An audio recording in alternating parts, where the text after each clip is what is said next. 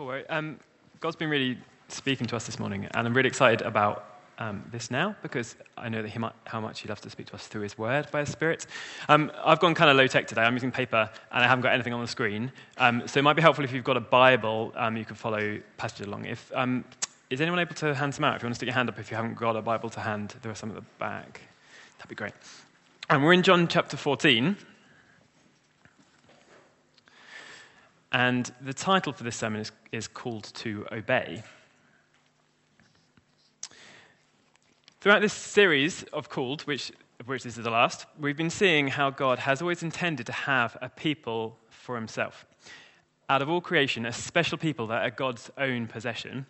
That's the church. That's us. There are people who are called by God to be his very own. So we're going to look primarily today at John chapter 14, verse 23. Just to put that in context, here you've got Jesus talking to his closest disciples at what we call the Last Supper.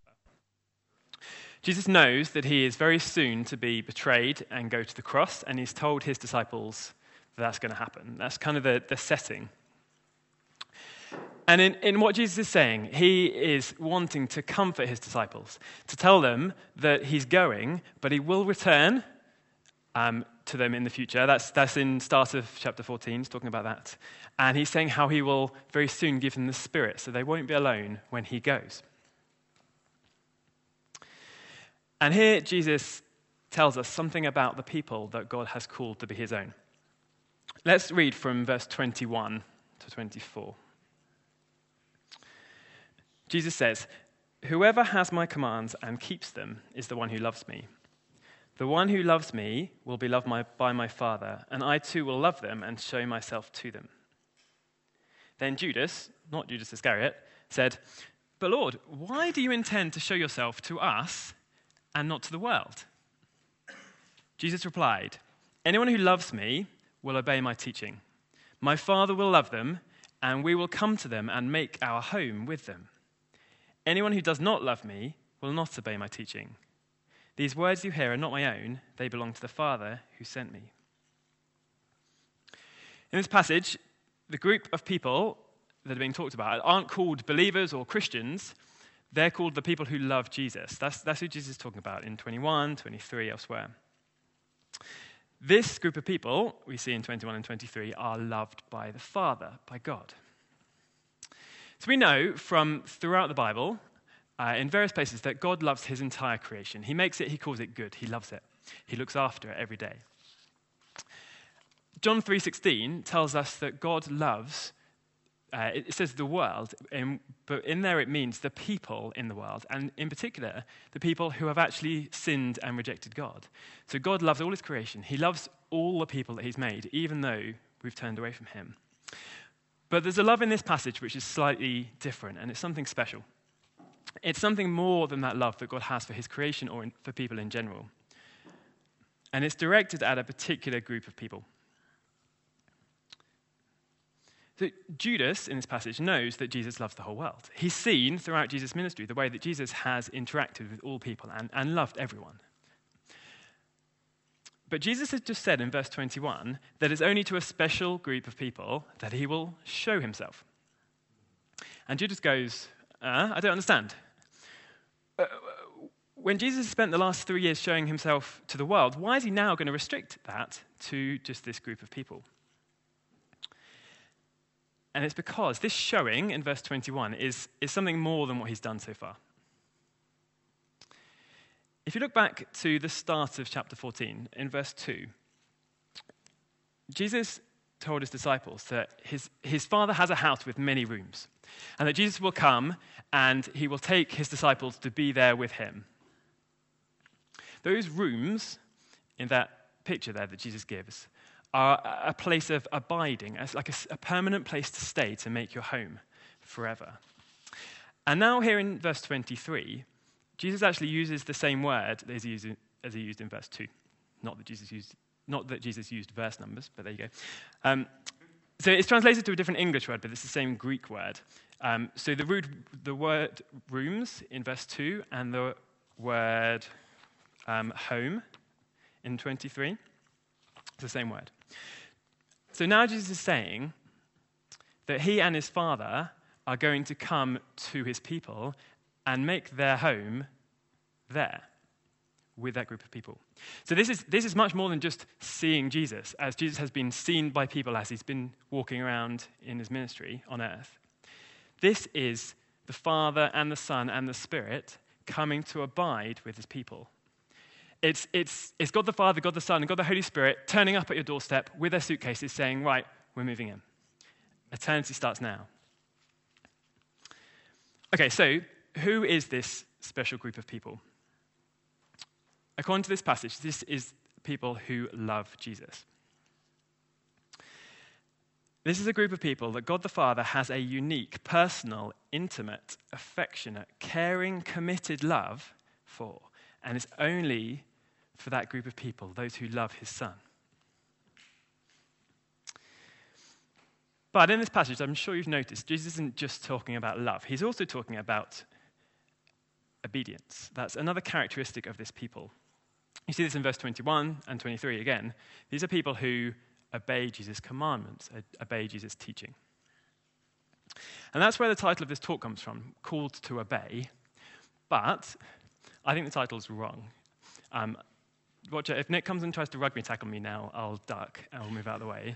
Hopefully I won't get into much trouble. I think I've got the Bible behind me on this one. But I think that the title Called to Obey is wrong.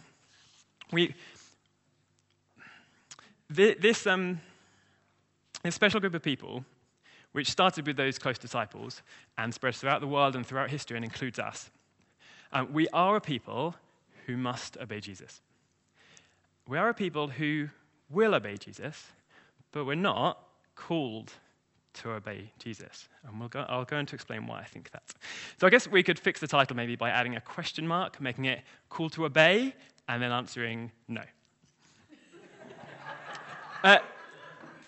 So Jesus doesn't call us to obey him. Throughout the Gospels, Jesus shows us who he is, and he calls us to receive him. He calls us to believe in him and to love him. We're not called to obey Jesus. We're called to love Jesus. But obedience will still characterize this people of God. Why? It's because obedience is a byproduct of love for Jesus. Obedience is a byproduct of loving Jesus. Look back with me at verse 23. Jesus replied, "Anyone who loves me will obey my teaching." And in fact, in verse 24, he says, "Anyone who does not love me will not obey my teaching." So here we have two separate things. We've got love for Jesus, and we've got obedience of Jesus. Which means that loving Jesus isn't the same as obeying Jesus. Loving Jesus isn't the same as doing what Jesus wants us to do. So let's look at those two things. What does it mean to love Jesus? So 6 years ago, John Mayer released a song called Love Is Not a Verb. Does anyone know that? Any John Mayer fans? Or 26 years ago, DC Talk, if you know them, released a song called Love Is Not a Verb. Anyway, they spelt it wrong. But John Mayer, he says in his song, "Love ain't a thing, love is a verb." But I think he's wrong. I think love's not a verb. So what's right about saying that what's right about saying that love is a verb is that love that's just words and doesn't do anything isn't love. Okay, that's true. But I don't think love is apart from the fact it technically is a verb, I don't think love is a verb. I think love is a thing that necessarily produces verbs. 1 Corinthians 13:3, Paul says this, "If I give all I possess to the poor and give over my body to hardship that I may boast, but do not have love, I gain nothing." If you were poor and someone gave you all of their possessions, would you feel that that was a loving thing for them to do? Pretty universally, people would say that giving someone else all your stuff is quite a loving thing to do, right? But Paul says here that it could be that you could do that, give all your stuff, and actually love be absent from there.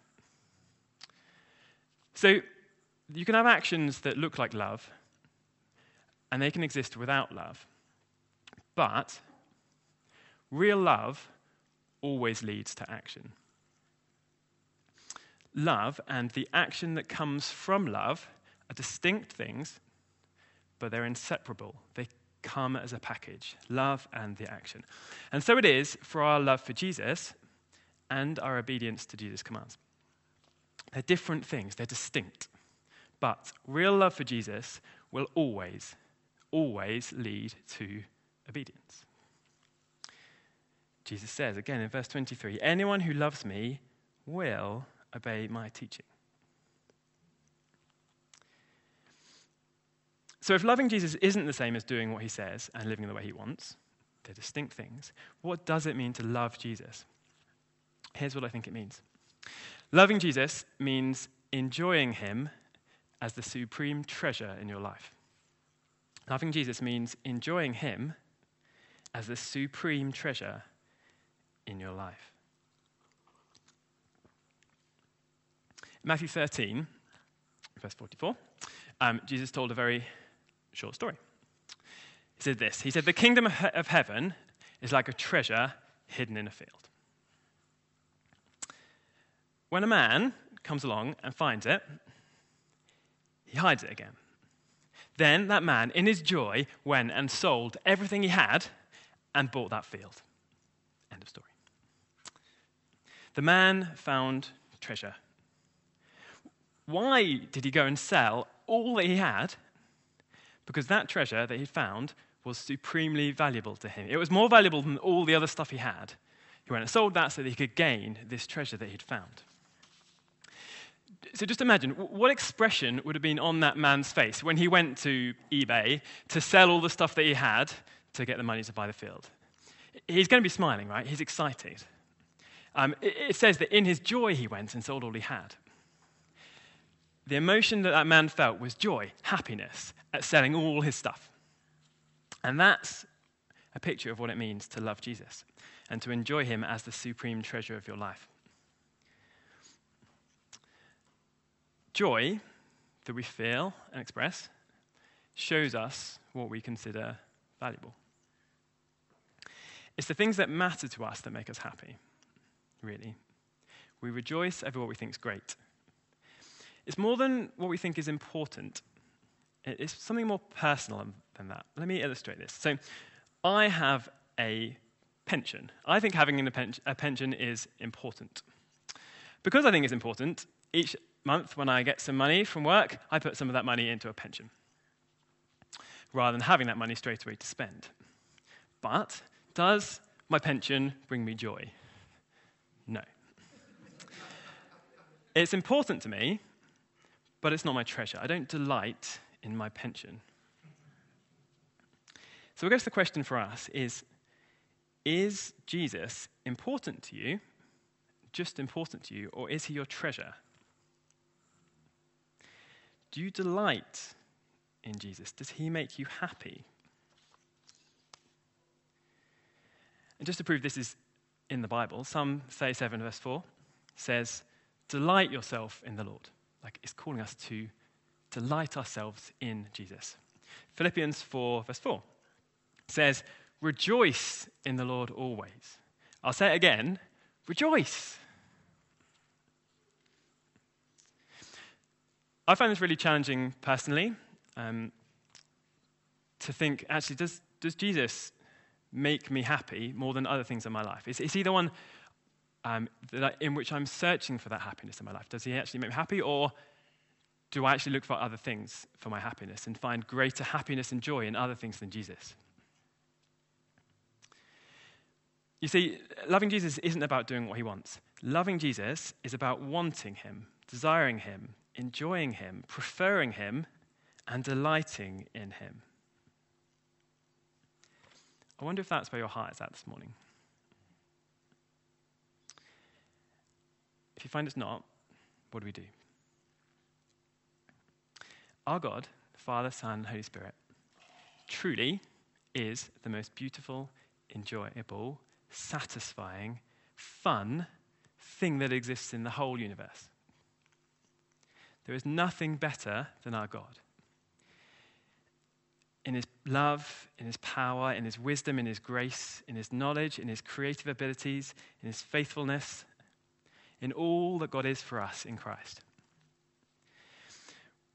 Whenever we don't delight in God above all else, I think it's because we don't see him as he truly is. Because he is objectively the best thing. So if we don't feel that, then that's our problem, not his. We're not seeing him right. 2 Corinthians 4, verse 6 says this. God, who said, "Let light shine out of darkness," made his light shine in our hearts. Why?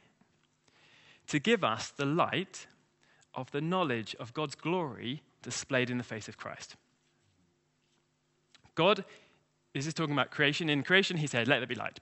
Light. And he's done a similar thing by shining a light into our hearts so that we can see God's glory displayed in the face of Christ. So if today Jesus isn't your greatest treasure, if he isn't the thing that gives you the most joy, ask God to shine that light into your heart. Maybe that'll be for the first time. Maybe it just needs to happen for the 100th time. Because you, like me, forget all the time. I need to ask God to do that. So, obedience then. That is what this sermon is supposed to be about. So let's go back to that.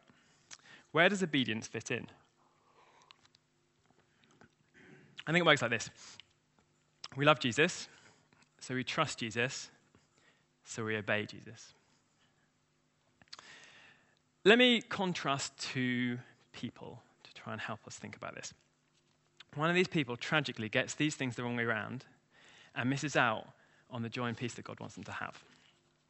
So person one is the legalist. The legalist says, I must love and obey God to earn his love. He may not say it in so many words, but underlying it, that's what he's saying. I must love and obey God to earn his love. The legalist says that we prove our love for God by doing what he wants, and then he'll be pleased with us. The legalist says commandment keeping is our duty, a condition that we must meet if we're to enjoy God's love. But what does this produce in the legalist? What emotions characterize this person? Fear, guilt, fear that God might not love me because I haven't done enough. There's no peace, there's no joy, there's no smile in this person. He's like just trudging through life, worried that he won't be doing enough to please God. And he's like that because he's getting it wrong. Okay, that's not the message that God wants us to know. The other person is not the legalist, they're the loved person. This person says, God's love for me makes me love him, and so I want to obey him. God's love for me makes me love him, so I want to obey him. When you know that someone loves you, you'll trust them, and you'll naturally do what they ask of you. So imagine one of my children decides it would be a really good idea to play with the kitchen knives. You know, they're shiny, they're interesting, it might be fun to hold, throw around, that kind of thing. So as I see him reach for the meat cleaver, I, as the responsible parent that I am, say, no, you mustn't do that. What happens? Child, knowing that I love them and that I have shown myself to act for their good, he trusts me. Instead of doing what seems good to him, he trusts what I say and obeys me in that. This is the obedience that comes from knowing that you're loved. It's very different from the obedience that comes from fear. Fear that if I don't do what I'm supposed to, I'll face punishment.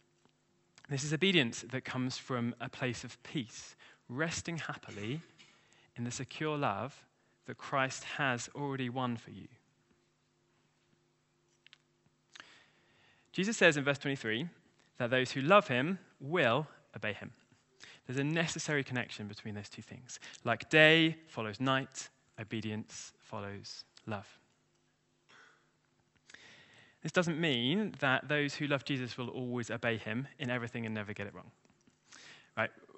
We will falter, we will fail in our obedience, just like the disciples that Jesus was talking to, like, in a day, are disowning Jesus when he is taken to the cross, right? Right there, you can see that this isn't about perfection.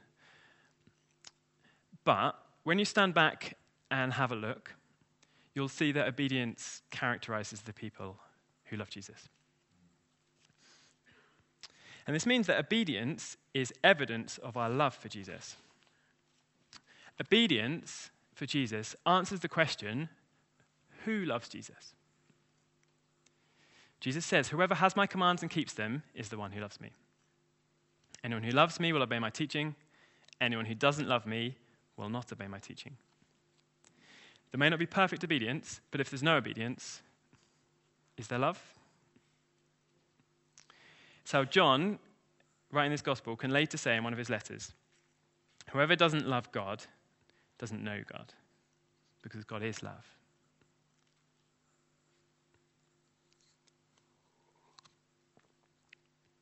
So what are the commands and teachings that Jesus says that we need to obey?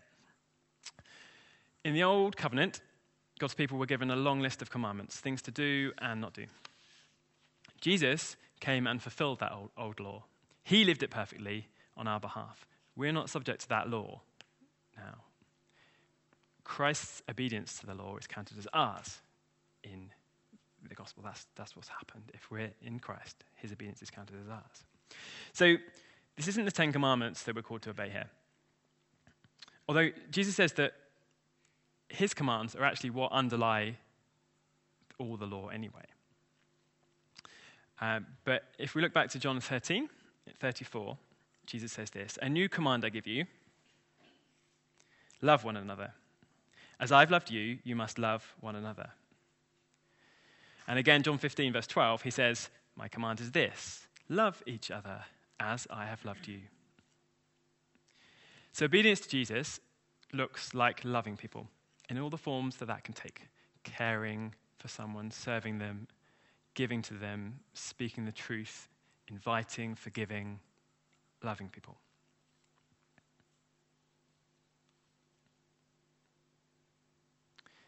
Other thing we see in verse 23 is that God the Father loves those who obey Jesus' teaching. God the Father loves those who obey Jesus' teaching. Does that mean then that God's love is conditional on our obedience? If you flick ahead to John 15, verse 10, Jesus says this, if you keep my commands, you will remain in my love, just as I have kept my Father's commands and remain in his love. If you keep my commands, you will remain in my love. This sounds conditional. First you keep the commands, then you'll be loved. But look at the verse before. Verse 9 says, as the Father has loved me, so I have loved you, now remain in my love. So what comes first? The love of God, the love of Jesus. And then we remain in our love and obey, right? Before our obedience comes God's love. The Father's love, the Son's love precede our obedience. So that means they can't be conditional on our obedience. It just doesn't make sense. Does that mean it doesn't matter whether we obey? Can we just accept Jesus as our Savior and then live however we like? By no means. Our obedience really matters. In a number of places, the Bible talks about how we'll be judged by God on our obedience. Let's take a look at one of those. It's in Matthew 25, verse 31. Jesus says, when the Son of Man comes in his glory and all the angels with him, he'll sit on his glorious throne. All the nations will be gathered before him, and he will separate the people one from another, as a shepherd separates the sheep from the goats. He'll put the sheep on his right and the goats on his left. Then the king will say to those on his right, come, you who are blessed by my Father, take your inheritance, the kingdom prepared for you since the creation of the world. For I was hungry, and you gave me something to eat. I was thirsty, you gave me something to drink. I was a stranger, and you invited me in. I needed clothes, and you clothed me. I was ill, and you looked after me. I was in prison, and you came to visit me. And he goes on to say how it was those actions performed for people that he's talking about. It seems on the face of it here that the Son of Man is judging the people based on their obedience. He's saying, look, you fed the hungry. You cared for the stranger, the sick, the prisoner. Therefore, you're blessed. Come take your reward. But I don't think that's what's happening. That's not the reason why they're welcomed into the kingdom. Because if you look, the king says, "Come, you are blessed by my Father. Take your inheritance that was prepared for you since the creation of the world." So again, we have a chronological thing happening here. There was an inheritance that was prepared for these people before the creation of the world. That's before they did anything, right? Before they were born. So again, this judgment can't be based on their behavior, even though it's talking about their behavior as the thing on which they're being judged. I think if Ephesians clarifies this a little bit. So Ephesians 1 verse 4 says, "For God chose us in Christ before the creation of the world to be holy and blameless in his sight." Again, he chose us in Christ before the creation of the world. And goes on to say, chapter 2, verse 3, "Like the rest, we were by nature deserving of wrath, but because of his great love for us, God, who's rich in mercy, made us alive with Christ, even when we were dead in our transgressions. It's by grace you've been saved." And then goes on in verse 10 to say, "We're God's handiwork, created in Christ Jesus to do good works." So here I think it is putting these things of God loving us and our obedience in the chronological order and the correct order again. So before the creation of the world, God chose a people to be his. And unfailingly, those people come to see how lovely Jesus is. They choose to love him because of who he is. And because they love him, they obey his teaching. But God's love for us comes first.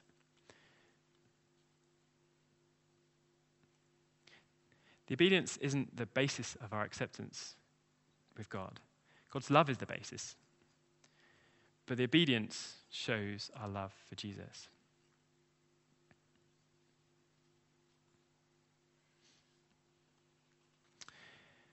God's love is unconditional. His love is a rock-solid fact that we can build on because he loved us while we were still sinners, before we did anything. We don't obey to get God's love. We obey because God loved us, causes us to love him, and from that we obey. Because when you know the love of God, you will trust him and obey him naturally. But if you're not secure in his love, any attempt to obey him will be unnatural and fruitless. Well, then must we obey? If someone asked you that question, as a Christian, do you need to obey Jesus? How could you answer? I think you could say, yes, but not that kind of must. Let me give you a little illustration. Suppose a husband asks his wife, this isn't mine, I've stolen this from somewhere. Suppose a husband asks his wife if he must kiss her goodnight. Her answer is, you must, but not that kind of a must. And what she means is this: unless a spontaneous affection for my person motivates you, your actions are stripped of all value. Must the husband kiss his wife goodnight? Yes, but not that kind of a must. It's a must. It should be an action that comes from love, not just a duty. So if we look at ourselves and we see a lack of obedience to Jesus' command to love others, the problem is a lack of love for Jesus in ourselves. Because I could stand here this morning and tell you that you need to do what Jesus says. But do you know what that would achieve? Nothing. Right? And sadly, many people in pulpits basically do that. And it doesn't achieve something. It didn't work for the Israelites throughout the Old Testament, being told to obey. They couldn't. They were powerless. We're powerless to obey. We can't do it. But Jesus doesn't call us to obey. So don't try and obey. Come back to his love. Come to that stream of love that just keeps going. Come into the stream, drink, and receive God's love for you. That's the solution to a lack of obedience. It's not trying to obey. It's coming back to his love, remaining in his love.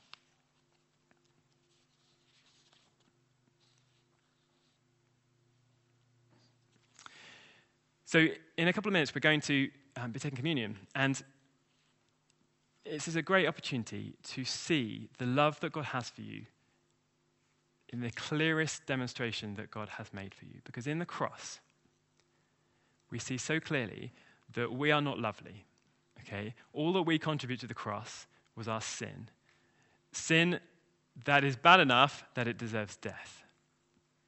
But in the cross, we see God's love for us, sending his son, Jesus loving us, coming, willing to come to the cross and bear our sin for us. In the cross is where we see the strongest demonstration of God's love for us. So as we come there today, be warmed in your heart by God's love for you and see that Jesus died for you because God loved you before the creation of the world. And just enjoy Jesus. Let him be your treasure. Let him be the one that delights you more than anything else. And from that love, when you remain in that love, when you stay in the brook and stay in the source of that water, from that will come obedience. And your life will be characterized by a life that looks like Jesus' life, a life in following Jesus and doing what he said. And it's exciting because we're not told to go and do. We're told to come and be loved and love Jesus. So let's do that as we take communion when the kids come back in this morning. Can I just pray for us? Because I think we've got a moment because no one's back yet. Father, thank you that before you created the world, you loved us. Thank you that your love is the thing that existed before anything else. You loved your Son, you loved your Spirit, your Son loved you, and that has existed for all time. And from the overflow of your love for your Son, you created the world so that you might have a people who are called to be yours. Thank you that we have been caught up in that calling. Thank you that we have seen that Jesus is the greatest treasure, and we have come to him and made him the treasure of our lives. And Father, if there are any here today who don't feel that they are living with Jesus as the treasure of their life, I pray that you would correct that in us this morning. Father, I pray you'd help us to see Jesus more clearly, that we might love him for who he is and know that he is better than anything else we can put in his place. And Father, I pray that from that love would flow obedience, that we might be a people who do good works, who love people radically in a way that is just unexplainable apart from your love for us. A people who are free, who know that they are loved by you, forgiven by you. We have no condemnation for us, and therefore we are free to love others because we don't need to earn your love for us. Thank you that you have set us free. Thank you that you continue to provide for us day by day by your Spirit to shine the light in our hearts so that we see how lovely Jesus is and love him. And I pray that you do that once again today. In Jesus' name, amen.